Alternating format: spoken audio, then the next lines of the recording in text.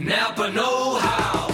Every car on the road today deserves quality parts and Napa know-how, but none more than your dream car, especially if you got it 10 years after it came out. Boy, did your patience pay off, because here you are toting your swagger about town like the gentleman motorist you are at a fraction of the cost. And with some quality parts and a little Napa know-how, you can keep your dream car running longer, stronger. That's Napa know-how. Napa know-how.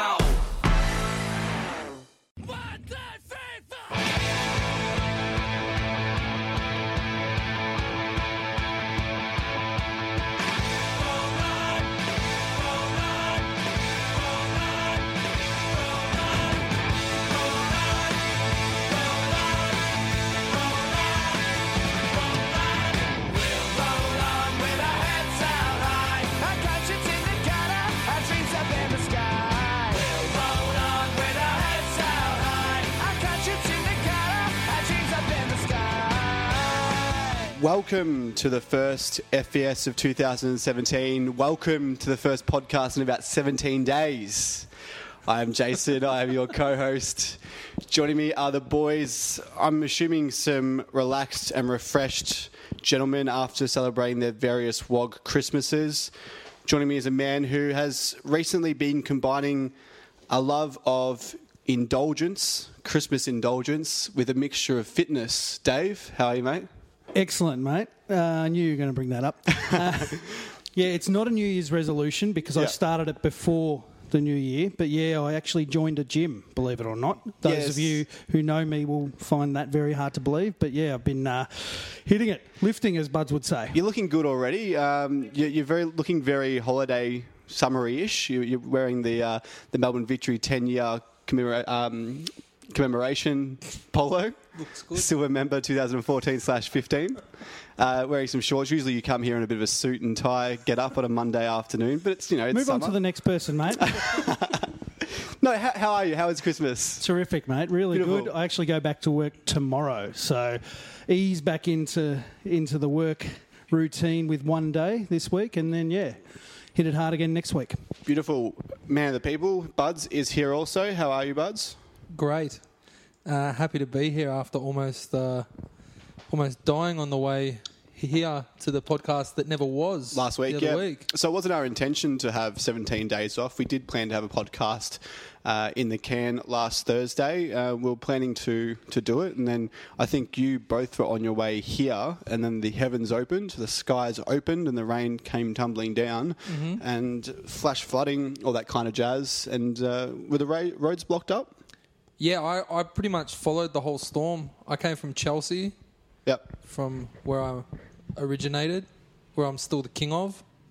He's still the king of Chelsea. So I rolled out of my parents' place, went to the beach, and then had to get off Nepean Highway because it was flooded, and then went through East Bentley, Moorabbin, because Nepean Highway was screwed, and then South Road was screwed, Warrigal Road was screwed. I went through Dave's hood. I worded Dave up. I said, mate, you got to leave now. You have to leave now. I'm sending photos of these fucked up roads, and then 25 minutes later, Dave goes, "Oh, my wife said the roads are fucked. I better leave soon." I'm like, "Oh, man, it's over." Then my wife ended up ringing me going, "The house is flooded," so I had to go home. Yeah, it wasn't to be, unfortunately, but we are back this week. As I said, refreshed, relaxed, ready to go. Joining us this week is a guy who's been on, this is the third time you've been on, Chris Beanhead Bentley. Thank you for coming on at the last minute.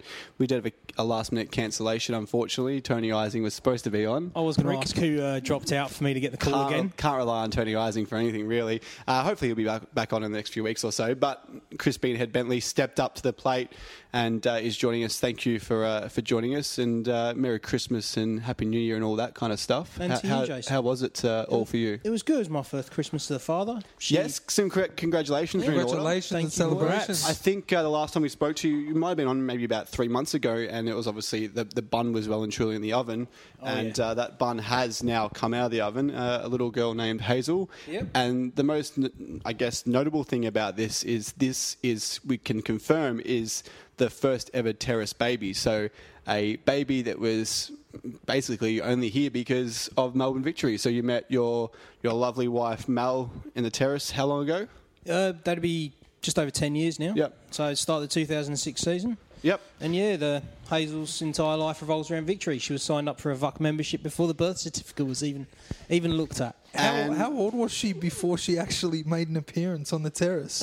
She would have been 3 weeks old her first game. Yep. She'd only been out of the hospital, I think, a couple of days at most. Yeah. So massive news. Congratulations, and the Terrace baby, the first ever. And congratulations on the result this morning as well. Yeah, Bud's brought up Chelsea. It was a different Chelsea, but fuck you, chav cunts. So you're a big Spurs man, of course.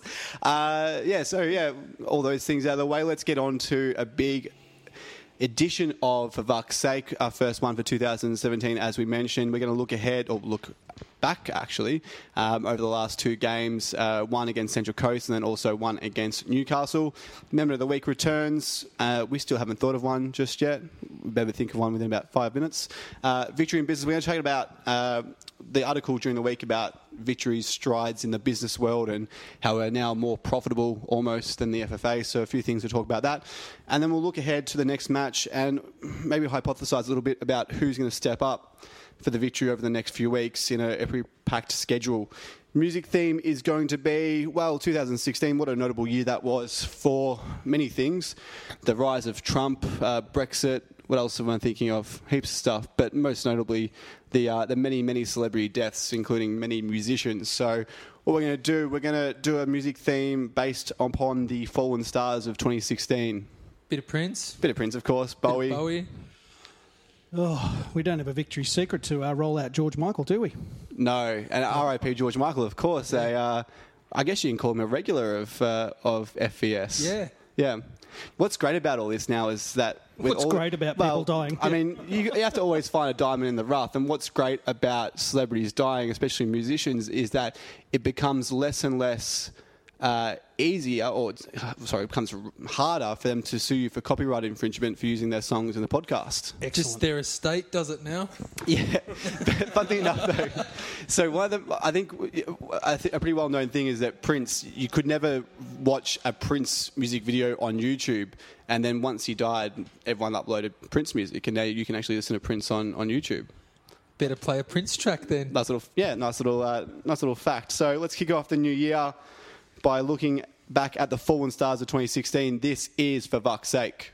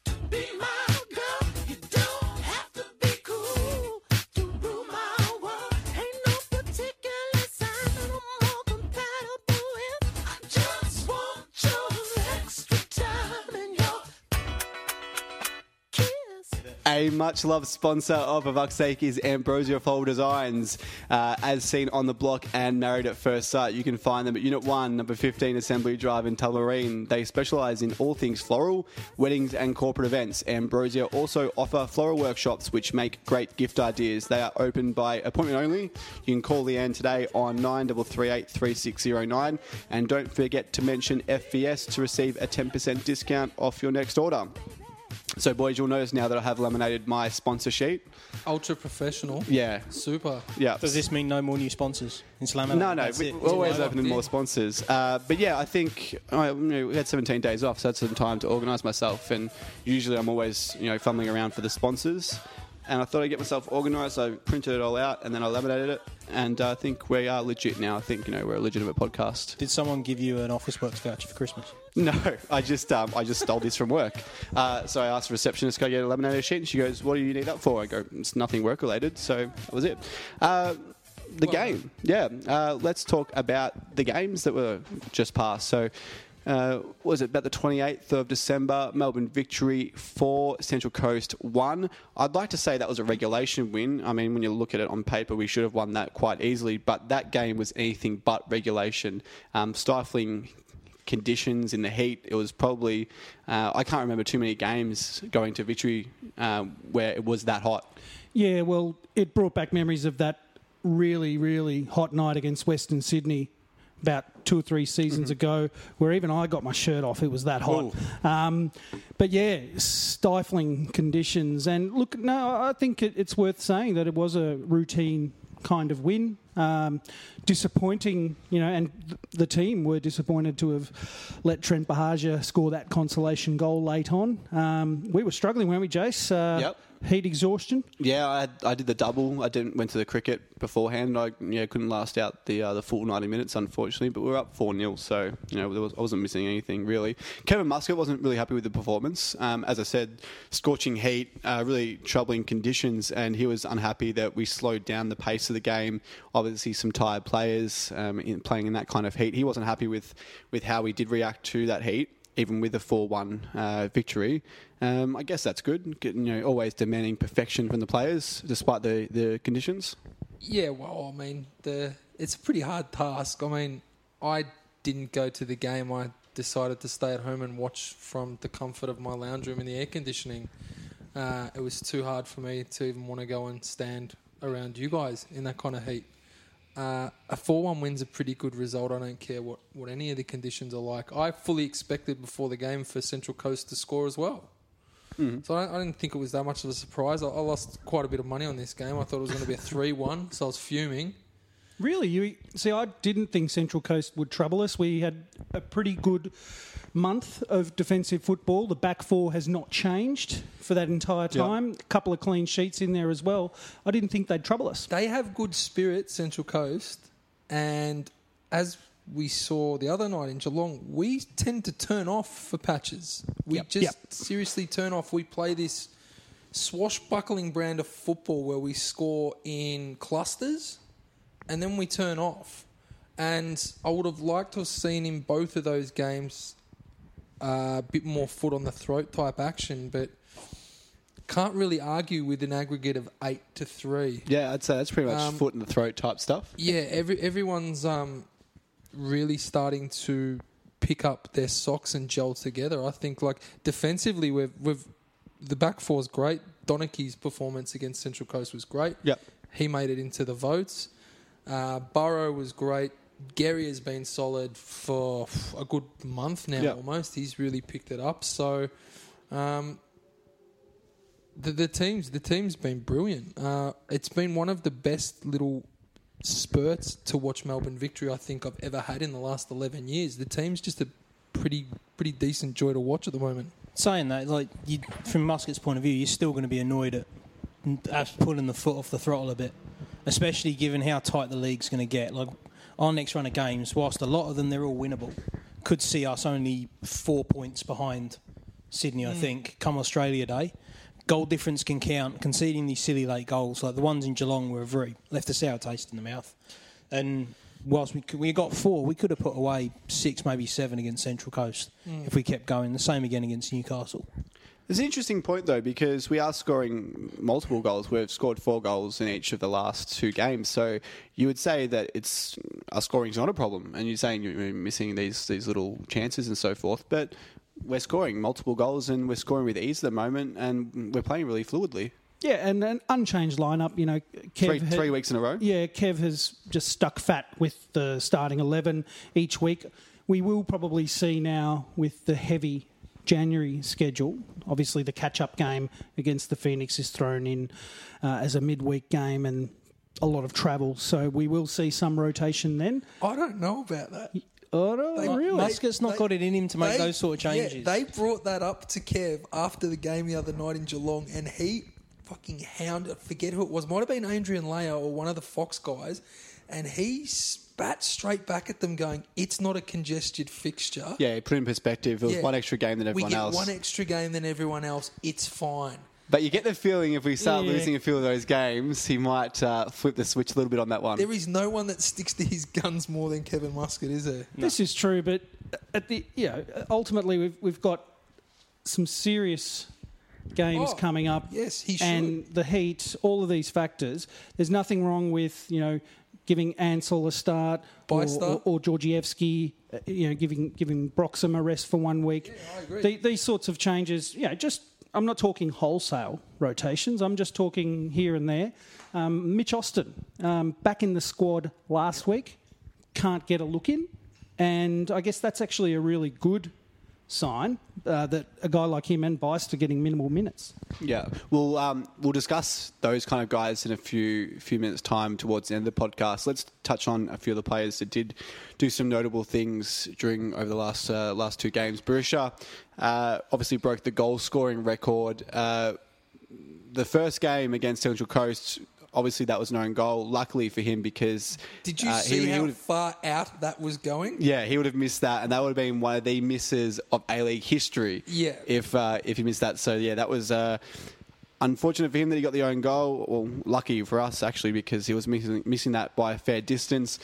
Archie Thompson's response, typical Archie, wanted to hold on to that record for as long as possible. He Unfortunately, was fairly salty on Twitter about it all. Wasn't he? I don't like the attitude, to be honest, but that's just my opinion. I think a fair bit of it after the Newcastle game was tongue in cheek. Yeah, but him, but still he wasn't happy. The supporters, there was actually a bit of a tide against him. Yeah. After that, he wound it back after that initial tweet. Yeah. Because he probably looked at it and go, what's the perspective people are going to have on looking at this? And it looks salty. It does.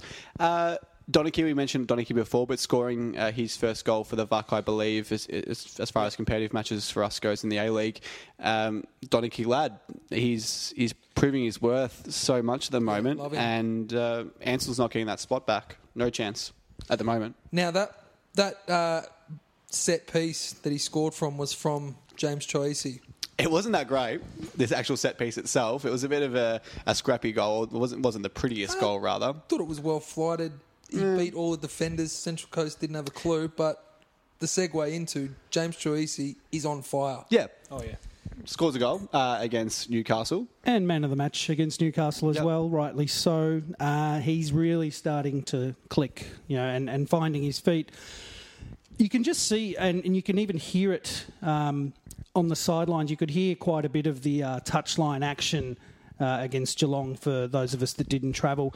And you could hear just constantly, Jimmy, give it to Jimmy, Jimmy's feet, constantly. He is the playmaker. He is the one they look for.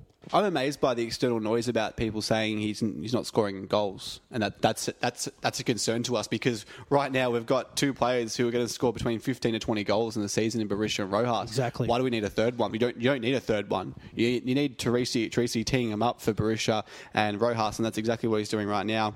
It's that front third is, I'd say, as close to perfect as we've had a front third in the last few years. It's amazing. But I think that's a bit of naivety. Again, from Australian football fans saying, attacking midfielder, he's got to be scoring goals.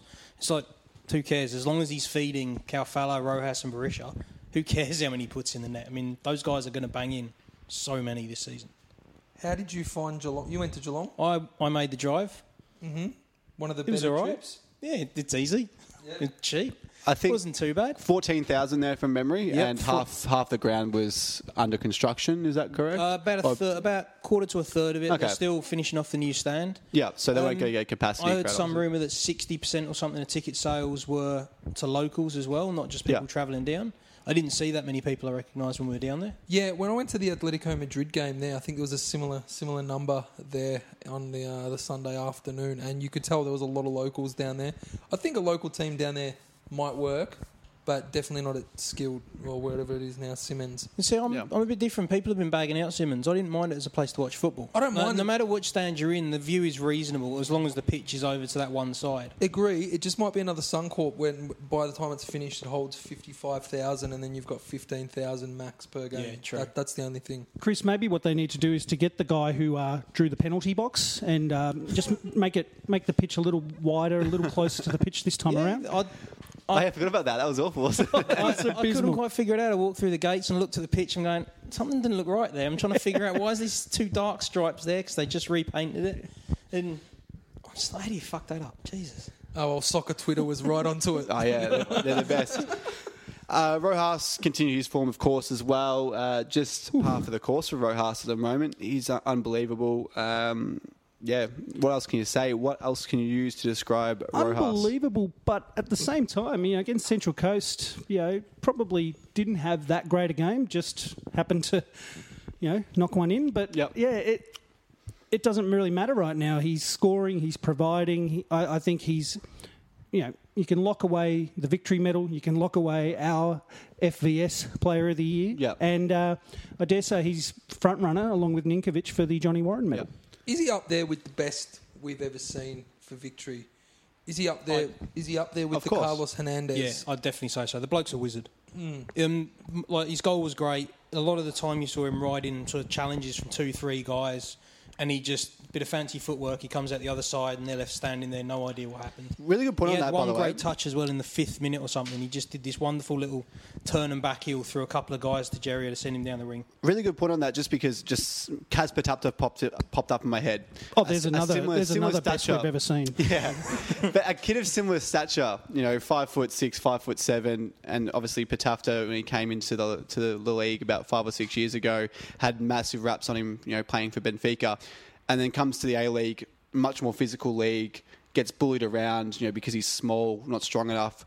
Marco Rojas, going back a few years ago, you would have had that same fear, but the class just exudes. He can match it with anyone. He can excel. He can, get around defenders. He can do it all. And it's just, amazing in a physical league such as the A-League that someone who is at the size of like a 12-year-old. He's the size of a 12-year-old kid. He's learned to ride a tackle. Yeah. And that's what the really skillful players who've come here have not learned to do. I'd be keen to talk to him and see maybe what he's learnt since he's come back in the last, 3 or 4 months. If he's felt that he's improved anything to his game, or that he can take when he goes off to Europe inevitably in a year or two's time. I wonder what he's learnt. Yeah, I think he'd be a fair shout to have on the show. Oh, I wouldn't say no. Yeah. Hi, Adrian. Yeah. FBK as well. Let's talk about FBK. His spot was gone 6 or 7 weeks ago. We've spoken about it a few times on the podcast, and once again, he's still doing enough. He's doing more than enough to keep his spot and keep Austin out of the side. So good raps on FBK as well. Has he earned that contract that he was talking about on For Fuck's Sake, where he broke the news that he wanted to stay? He broke the news on For Fuck's Sake. He said 1 year. And then on Fox Sports last week, he said maybe 2 years I'm going to stick around for. 2 years, right. So okay. I think he's maybe drinking his own bathwater a little bit. But, good on him because he deserves it. He's at the table. He's doubling down. Yeah, he's doubling down. You can only give he's going all in. You can only give a guy like him a performance-based contract. And on performance, he's earned a year. The question would be, does he... Hopefully we make the ACL next year. Does he stick around? Does he get a Guernsey for the ACL? Would he be around? Let's think about that. Let's think about our foreigners right now. Just say, hypothetically, if we were playing the ACL this year, who would you leave out? So right now our foreigners... Doesn't look like Beister would get a start. You would leave Beister out. Who's the other one? Close. So you're going with Barisha Rojas. And who's your third one? I mean, you're choosing Barrow. Barrow, or your choices or FBK. Barrow or FBK. Yeah, well, by the time... Same situation as last year. By the time the ACL, if theoretically we were in it this season, rolls around, you'd think Bessart would have acquired his citizenship by then. But I'm just saying, if we play an ACL game tomorrow, who would you pick? Who are your three foreigners? it's Barrow, Rojas, Barisha. So FBK misses out again. Unfortunate. Yeah, interesting one. And then the other thing that comes into play is, do we hold on to Rojas?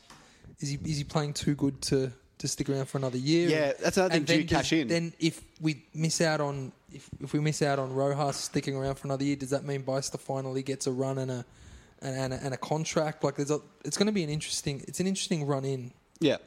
Yeah, this time last year, or probably towards the end of last season, we're counting down for this exodus. We wanted a massive turnover in the team, and now it's all about trying to hold on to as many players as we can, and then also trying to be strategic, especially in Rojas's case. Do you cash in on Rojas, or do you let it ride for another year? It's really hard as well because James Troisi is only on a 1 year deal as well. Mm-hmm. We face some pitfalls come the end of the season. Yeah.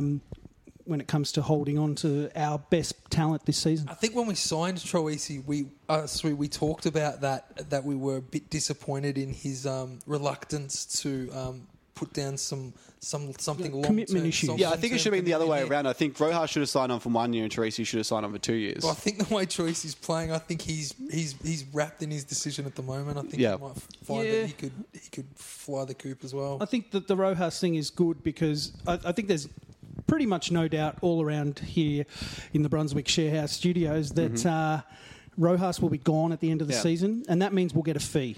This is a question, if I ever have Rojas or Teresi on the show, if I'm in a position to ask them a question, I'd love to ask this question. Is it better to be toiling away in Europe on benches and reserve squads, or is it good to be a big fish in a small pond in Australia where you are dominating, you're in the headlines, you're a celebrity kind of in A-League terms?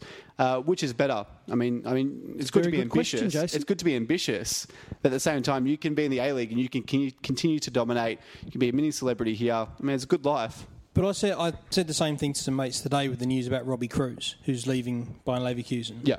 Probably for China. But surely for these guys, it's got to be minutes.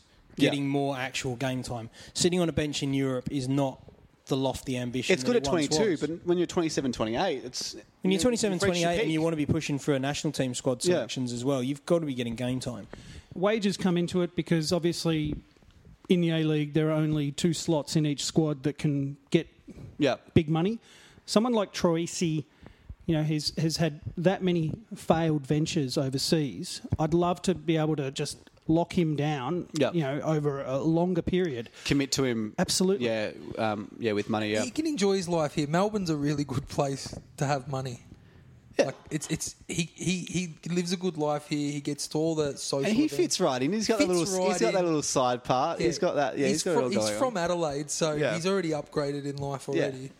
I think he gets in the social pages. Toowoomba's an upgrade on Adelaide, mate. Yeah, well, there you go. He gets a lot of free shit. I reckon we could hold on to Jimmy. Marco, I don't. Yeah, he's got George Calombaris up his ass every week, on the Instagram pages and stuff like that. New So Costa. he's the new Costa as far as... I think I'm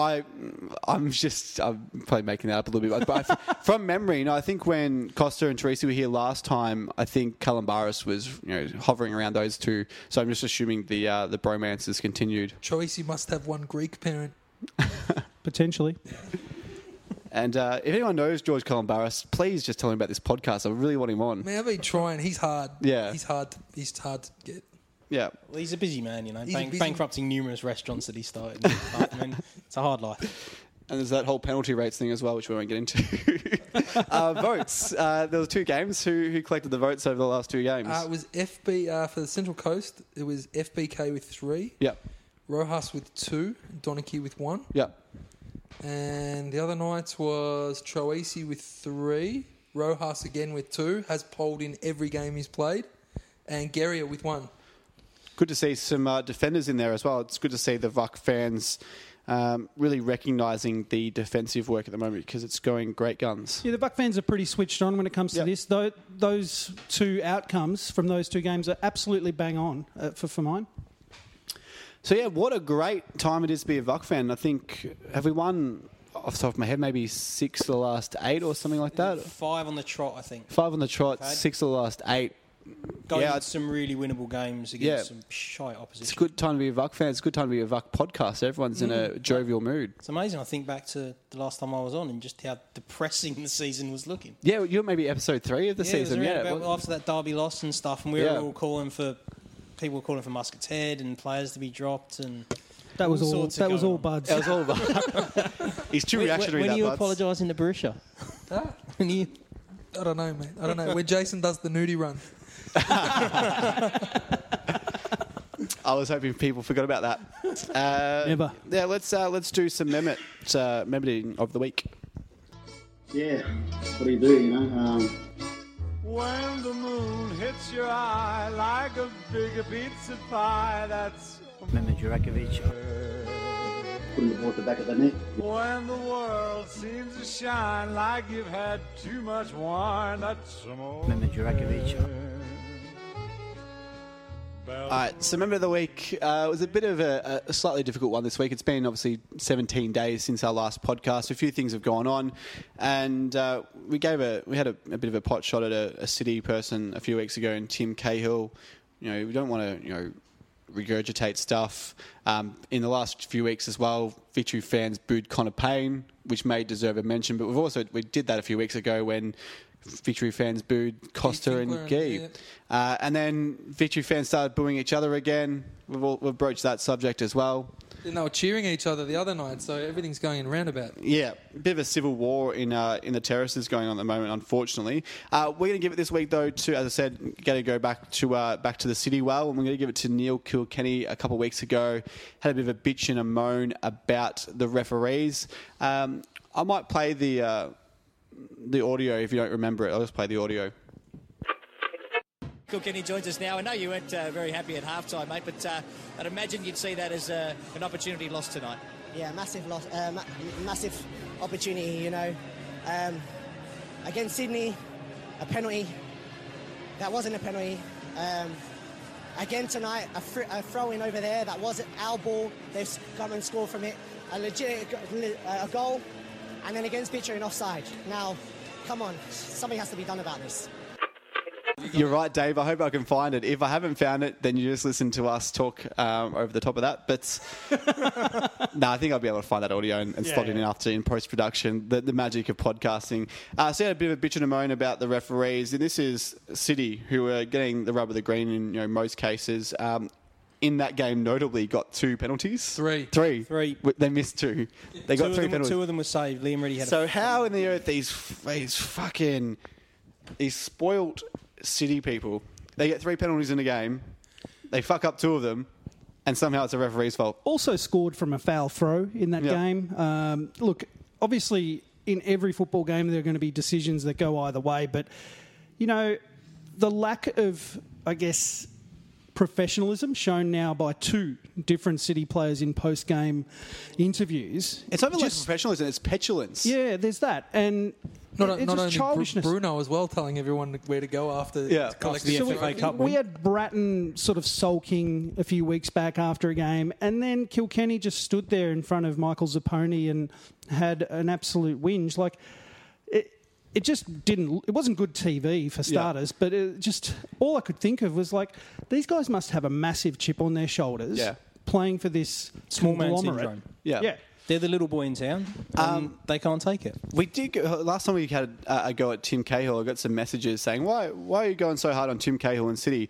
And, you know, as much as it annoys us, this is fucking amazing for the league. These guys are the super villains. These guys are about as hated as you can get in professional sport terms, and they're building up this reputation for themselves, and they just keep going, they keep edging away and keep going and keep hacking away at it, and it's great for the A-League at the moment. It's great to be an A-League fan and just everyone's just together in the hatred of Melbourne City, and it's great to see them just continually self-destruct. They did have their coach leave again during the week due to family issues.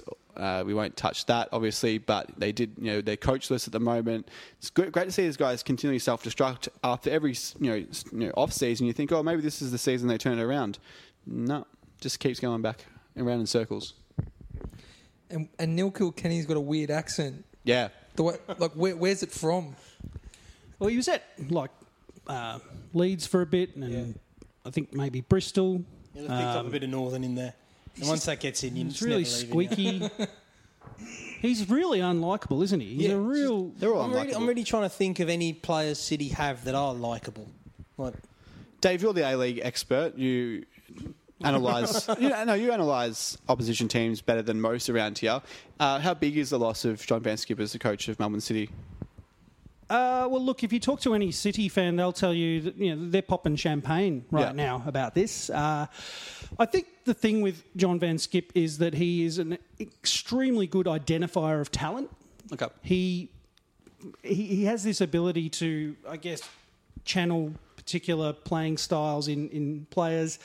He's quite well known, obviously, for what he did with Aziz Bayic, converted him into a left back and little things like that. He's probably the most, I guess, flexible we've seen in the A-League, with the glaring exception of Miron Bleiberg in terms of formations all over the shop, really malleable shapes that City take.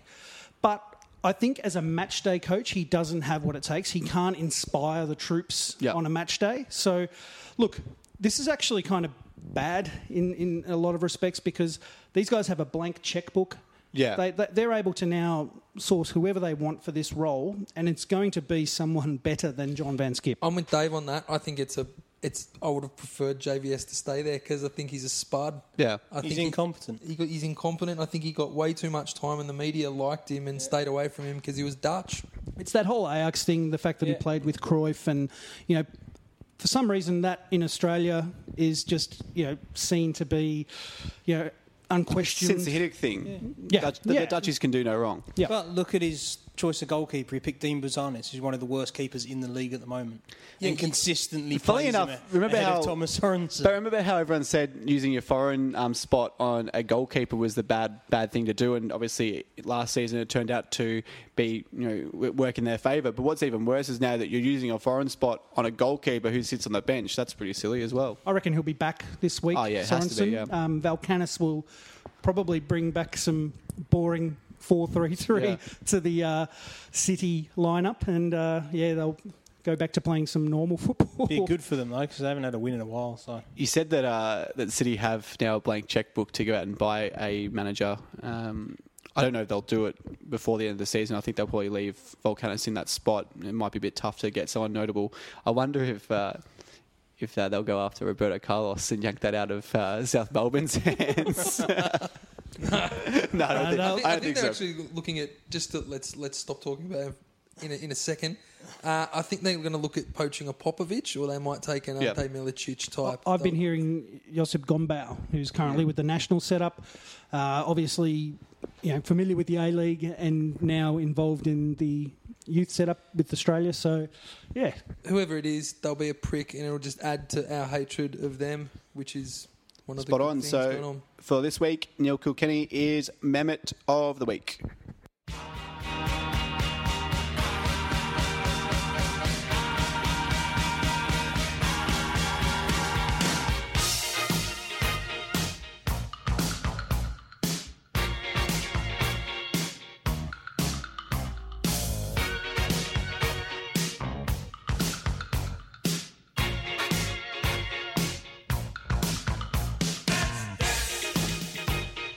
Put on your red shoes and dance the blues. Let's dance to the song they're playing on the radio. Let's sway while color lights up your face. Let's sway through the crowd to an empty space.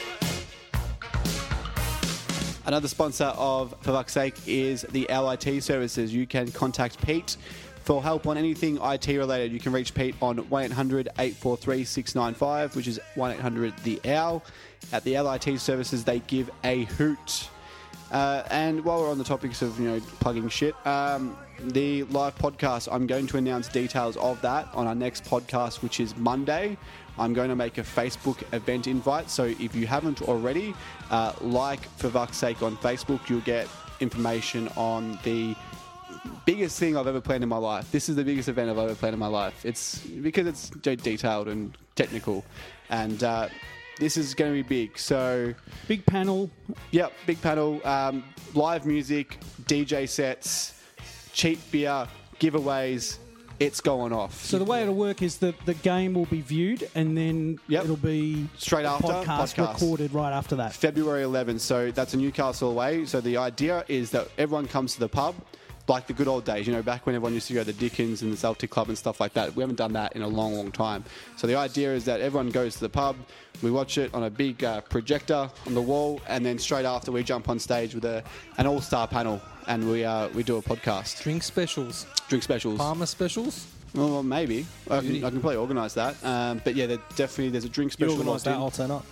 There's cheap jugs of beer locked in, and as I said, live music afterwards, and perhaps a sneaky DJ set from someone on this in this room. Back on the decks. let's discuss an article that was in the New Daily during the week or the last few days. It's quite a notable one, and it's a great tip of the cap to the people behind the scenes of the Melbourne Victory. So for those of you who haven't read the article, it was in the New Daily, and essentially what it says is that the Victory are now almost as profitable as the FFA in terms of revenue and net profit and things like that. I think from memory, Victory have been putting in profits of $1 million plus over the last few years. This year was a little bit different, I think about $387,000, but that's comparable to many AFL clubs and so forth. So we just wanted to discuss that about how well the Victory are going in terms of a business standpoint and how that bodes well for our future. I'm not by any stretch of numbers, man, but if you look at the well that the FFA get to draw from in terms of the, I guess, grassroots football and all the sort of trickle-up economics that we have in Australian football, which, just as a side note, I think really needs to change. It's staggering to think that one club can somehow come close to outdoing the FFA. And it's, as you say, a massive tip of the hat to those at the helm.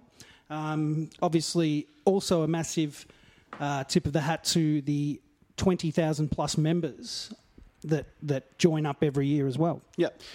Notable as well that I think we fell well short of our membership target this year, which is about 30,000, but still really good.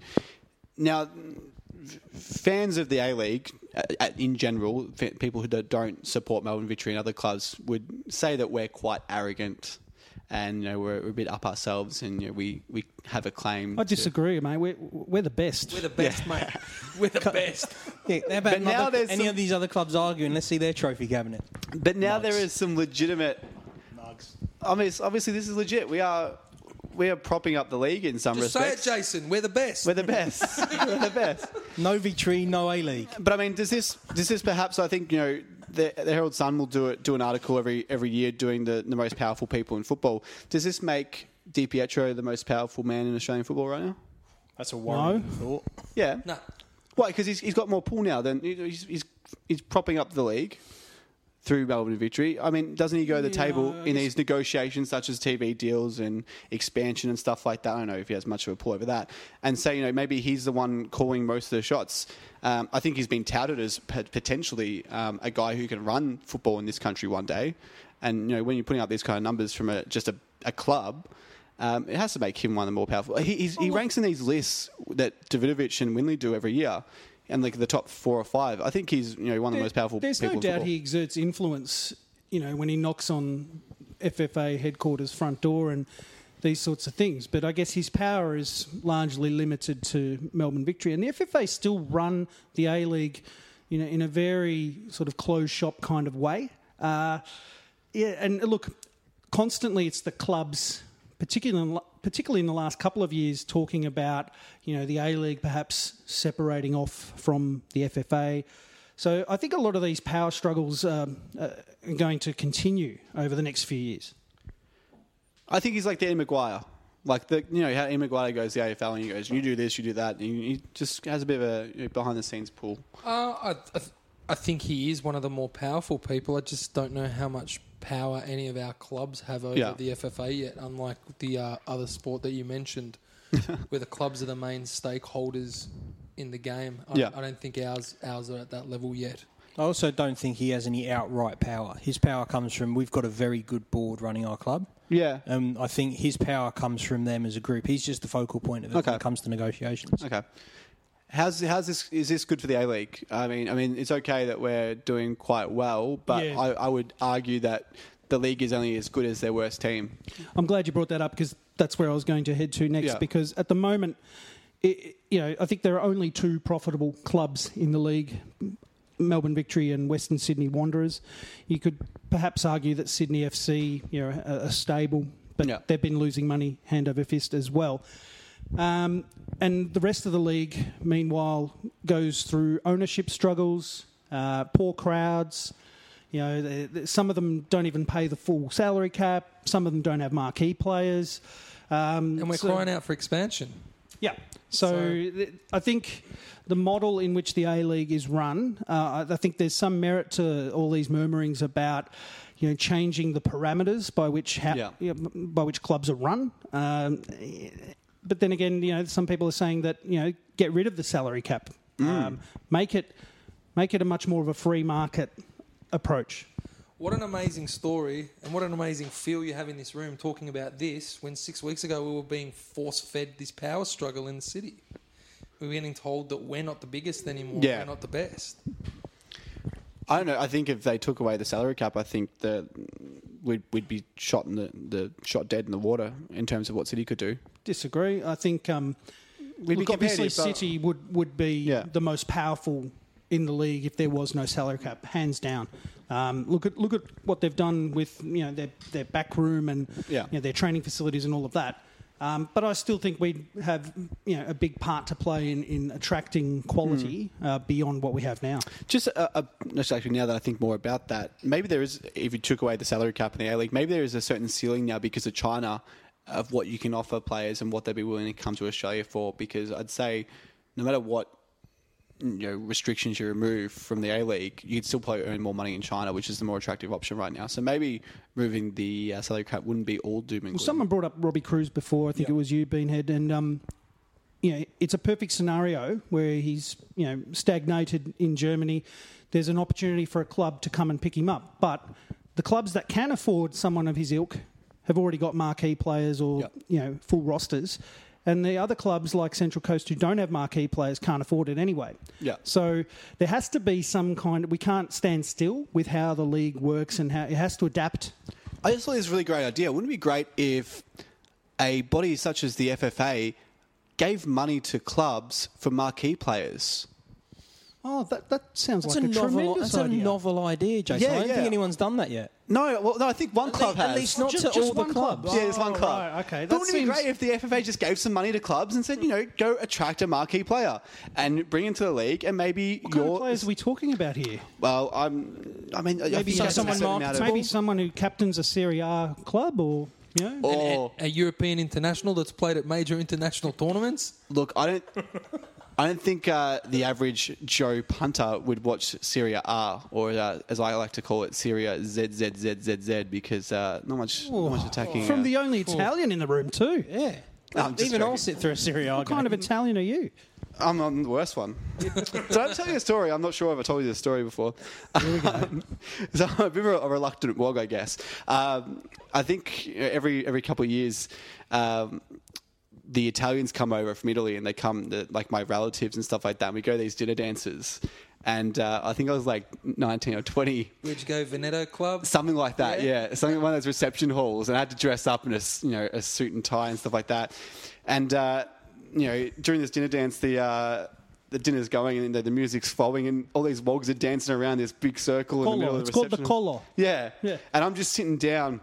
Skip in disguise. I'm just sitting down and I was not happy. I didn't want to be part of this at all. Just didn't want to be part of it. So I sat down. I refused to take part. And my auntie Anna comes running up to me and she goes, "Get up and fucking dance. You're a wog whether you like it or not." That'll be the title of your autobiography, The Reluctant Wog. The Reluctant Wog. Jason's Tales from the Old Country. Yeah. So brilliant. As I said, tip of the cap to Melbourne Victory. Well done. She come up to you and go, "You got a B on your head." No, I will leave it there. Stupid fucking game. Well done, Melbourne Victory. We'll leave it at that. We'll move on to the next thing.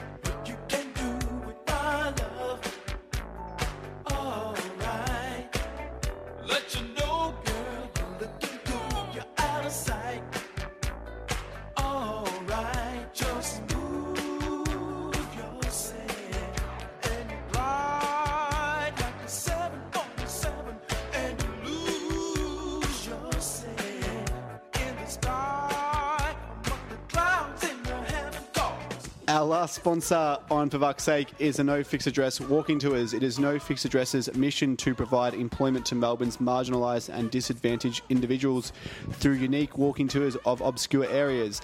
As a proud sponsor of FES, you'll get 20% off any 2 tickets or more with the code VUC20. You can claim that offer on their website, which is nfacitytours.com. And I reckon we'll get a few giveaways of those walking tours to give out at the live podcast So you recording better as well. turn up. You better turn up. Cheap beer and... I think Pete's given away a couple of USB cables. 100%. And we might get, since it is Feb 11, I think it's a few days before Valentine's Day, we might get Ambrosia to chip in with a nice bouquet for any kind of lovers out there who are looking to please their missus before Valentine's Day a few days later. Let's look ahead to the next game, and I want to look ahead to the next few games at large because, as we said, busy schedule. The players are going to have to step up, some of these fringe players. So let's firstly discuss the Adelaide game. Adelaide, they're pretty much they're bottom of the ladder, aren't they? Is that correct, Dave? Yeah, they're bottom. Yeah, struggle town for them at the moment.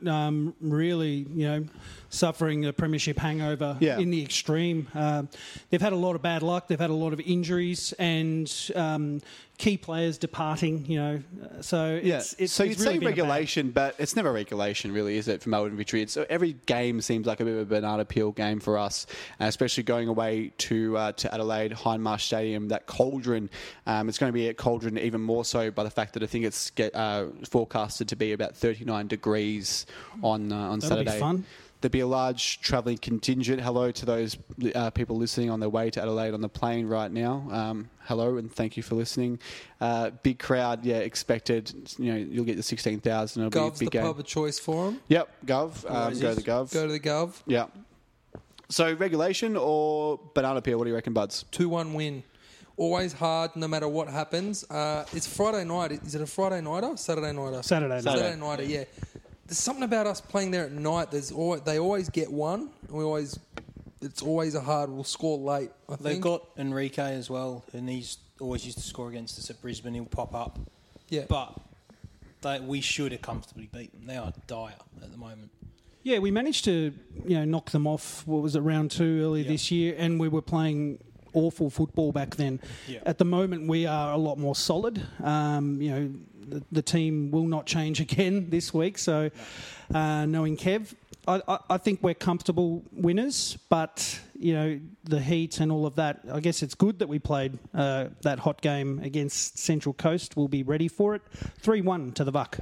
One person who will not be there, or at least he won't be on the pitch, is the hothead, JP de Marinay. Jean-Paul de Marinay.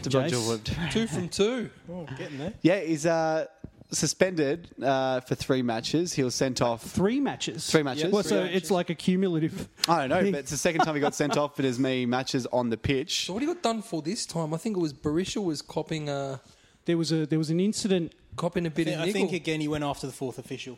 And I believe some rude hand gestures were involved this time, not just language.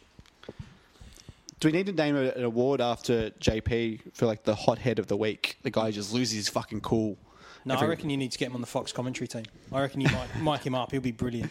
Yeah, mic him up. I wonder what he's going to do. Obviously, he'll be in the stands somewhere. There was some bad blood you could sense up against Newcastle. Obviously, he left there, and he was there for a season. And when that goal went in, he sort of turned to them and sort of gave them the whole that fist. It's always good to get one thing. up over your ex, I reckon, especially, just fucking give it to him, yeah. He's wearing the Melbourne Victory gear again. He's like, who's fucking number 1? We made $387,000 last year. What did you make? Let's talk about, though, the schedule.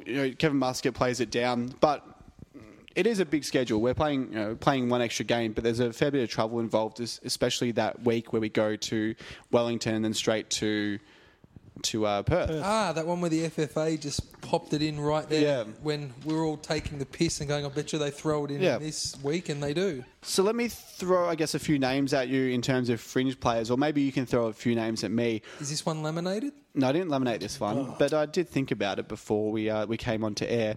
Which fringe players need to step up for the Victory over the next 4 or 5 weeks? Players that you may not have seen play for the Victory so far this year, players that you probably perhaps think are capable of contributing over the next few weeks. What players do you want to see? Does anyone have anyone off the top of their head?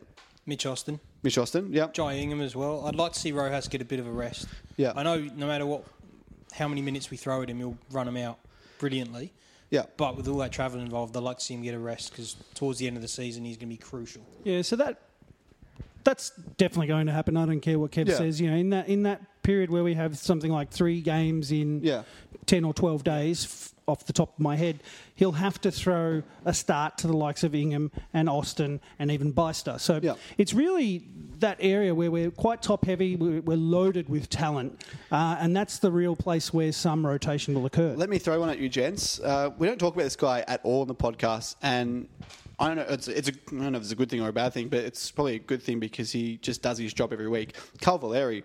We don't speak about Carl Valeri at all. He goes pretty much unnoticed every single week. Do we need to throw someone like the forgotten man, Stefan Negro, into the mix over the next few weeks? No. No? No. What's happened to Stefan Negro? He's done nothing wrong. He's at the bottom of a pecking order from a very good squad.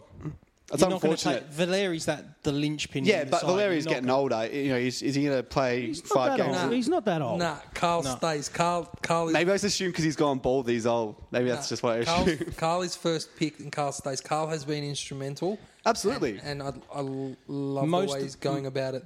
Most I could see would be him maybe playing 60 minutes, then getting taken from Brox and put in the middle to cover for him. We've seen that a lot. And Carl Valeri's old. He's 32 years old. Sorry, gents. I know you guys are around that age, but Carl Valeri's old. 32's young, Jason. We've seen that a lot.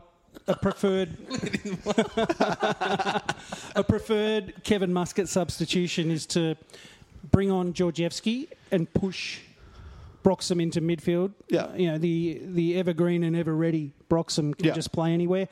Carl Valeri will not be going anywhere. I think the whole reason he brings so much to the team is because of that fact that you brought up before. Yeah. You just don't notice him, and that's because he's doing all the hard work guarding that back four. And the minute he's out, you realise that he's the one that we really Absolutely. need. We lost him last year, and that was the one, 100%. the biggest hit. I just want to see Beister. That's all I want to see. Don't care about anyone else. Just want to see Beister. Wouldn't even mind seeing him start as a striker. Yeah. Yeah, I'd like to see that. Barisha rested for a game. With all the travel, just give him a break. Send Beister out there and go, you've got 90 minutes to show us what you're worth. You played in the Bundesliga. You've come with raps. Agreed. In that period where I think it was against Western Sydney, when Barisha got that hat-trick, we saw that thunderbolt shot come from Beister, and that shows you what kind of peg he has. And that's something that the Bucks will love. They love yelling shoot when someone's a million miles away. But he actually has the targeting range, and he can actually hit one. And to test some of these keepers in the A-League, some of them are garbage. And he better perform because if he doesn't, Buds is going to boot him off onto the next flight home. So it's big for Beister to It's not me. It's the fact that he's not going to get a run. No, yeah, exactly. I mean, I want him to succeed because I can see. You've seen it with Payne and you've seen it with Naboo especially, that once you actually get some game time in a team that will give you some game time and give you a bit of free reign, you know, they've come from a club that's developed them well. This guy has been developed overseas in a league far better than ours. You can see a team like if Kev says, nah, sorry, you can see the Wanderers or someone like that grabbing him, playing him, and him fucking banging 15 in a year. It's a catch-22, though, because you don't want to play Beister just for the sake of it to give him a start. Let's say we didn't have this congestion in the schedule. You don't want to play him and interrupt what is currently a very strong formula. The reason he's not getting played is because of our success at the moment. So that's the most important thing above all. That's the most important thing to Melbourne Victory, and that's the most important thing to Melbourne Victory fans, that we're winning. So it'll be interesting to see whether Mr. Muscat will deviate from the plan or which plan he'll go into. It'll be interesting because he's got a lot of talent at his disposal. So. See, that's an interesting one as well, because right now it's a very precarious spot that we are on the table. So we're wedged in the middle between, not in terms of either chasing that top spot or just trying to solidify the top 2 spot and then an easier passage to the grand final. So if you lose one of these, 3 or 4 and Sydney keep winning, do you try and, rotate the squad heavily to try and experiment and rest players and just say, we're happy enough with second spot, let's not go chasing? Absolutely not. And Australia Day will be the litmus test because obviously if we win the games that we have and the game in hand, we're 4 points behind. Then we play Sydney on Australia Day, and that will take us to 1 point behind. Yeah. Be the biggest Big Blue of all time. It's going to be big. I can't wait. I can't wait for it. Where is it, this one? Is it Etihad's or is it Amy's? I think it's an Amy. Completely unprepared for this. Some other filth is being played at Etihad lately. How have you been enjoying the Big Bash? Filth. How have you been enjoying the Big Bash, Buds? No, it's at Etihad Stadium, Australia Day. Well, there you go. Hello. The filth is gone. I've been enjoying the Big Bash. Stars got done on the last ball last night, but still... that sucks. Still enjoyable. Every game is good. It is, and that's worrying because every game comes down to the wire. Well, actually, we're just going to leave it there. That's it. We've run out of time, so that's it. Chris Beanhead Bentley, thank you for joining us on the show at short notice. Pleasure as always, lads. Boys, it's been good to have you back. We're going to be back in about 4 days' time, I believe. We're going to be back on the Monday night after next week after the Adelaide game. Mm-hmm. So tune in. As I said, some details about the live podcast will be coming to you. What's your score prediction for Adelaide? Do we do them? You said 2-1. I'll say 2-1 as well. I had 3-1. Yeah, I think I went 3-1 on the forum the other day as well. Yep, I'm worried, but I think we should still win it. We'll leave it there. Thanks, everyone, for listening. Don't forget to like the Facebook page, also Twitter, YouTube, Instagram, everything else. But mostly Facebook and the forum. That's it for now. Goodbye. Come on, the VAC. Come on.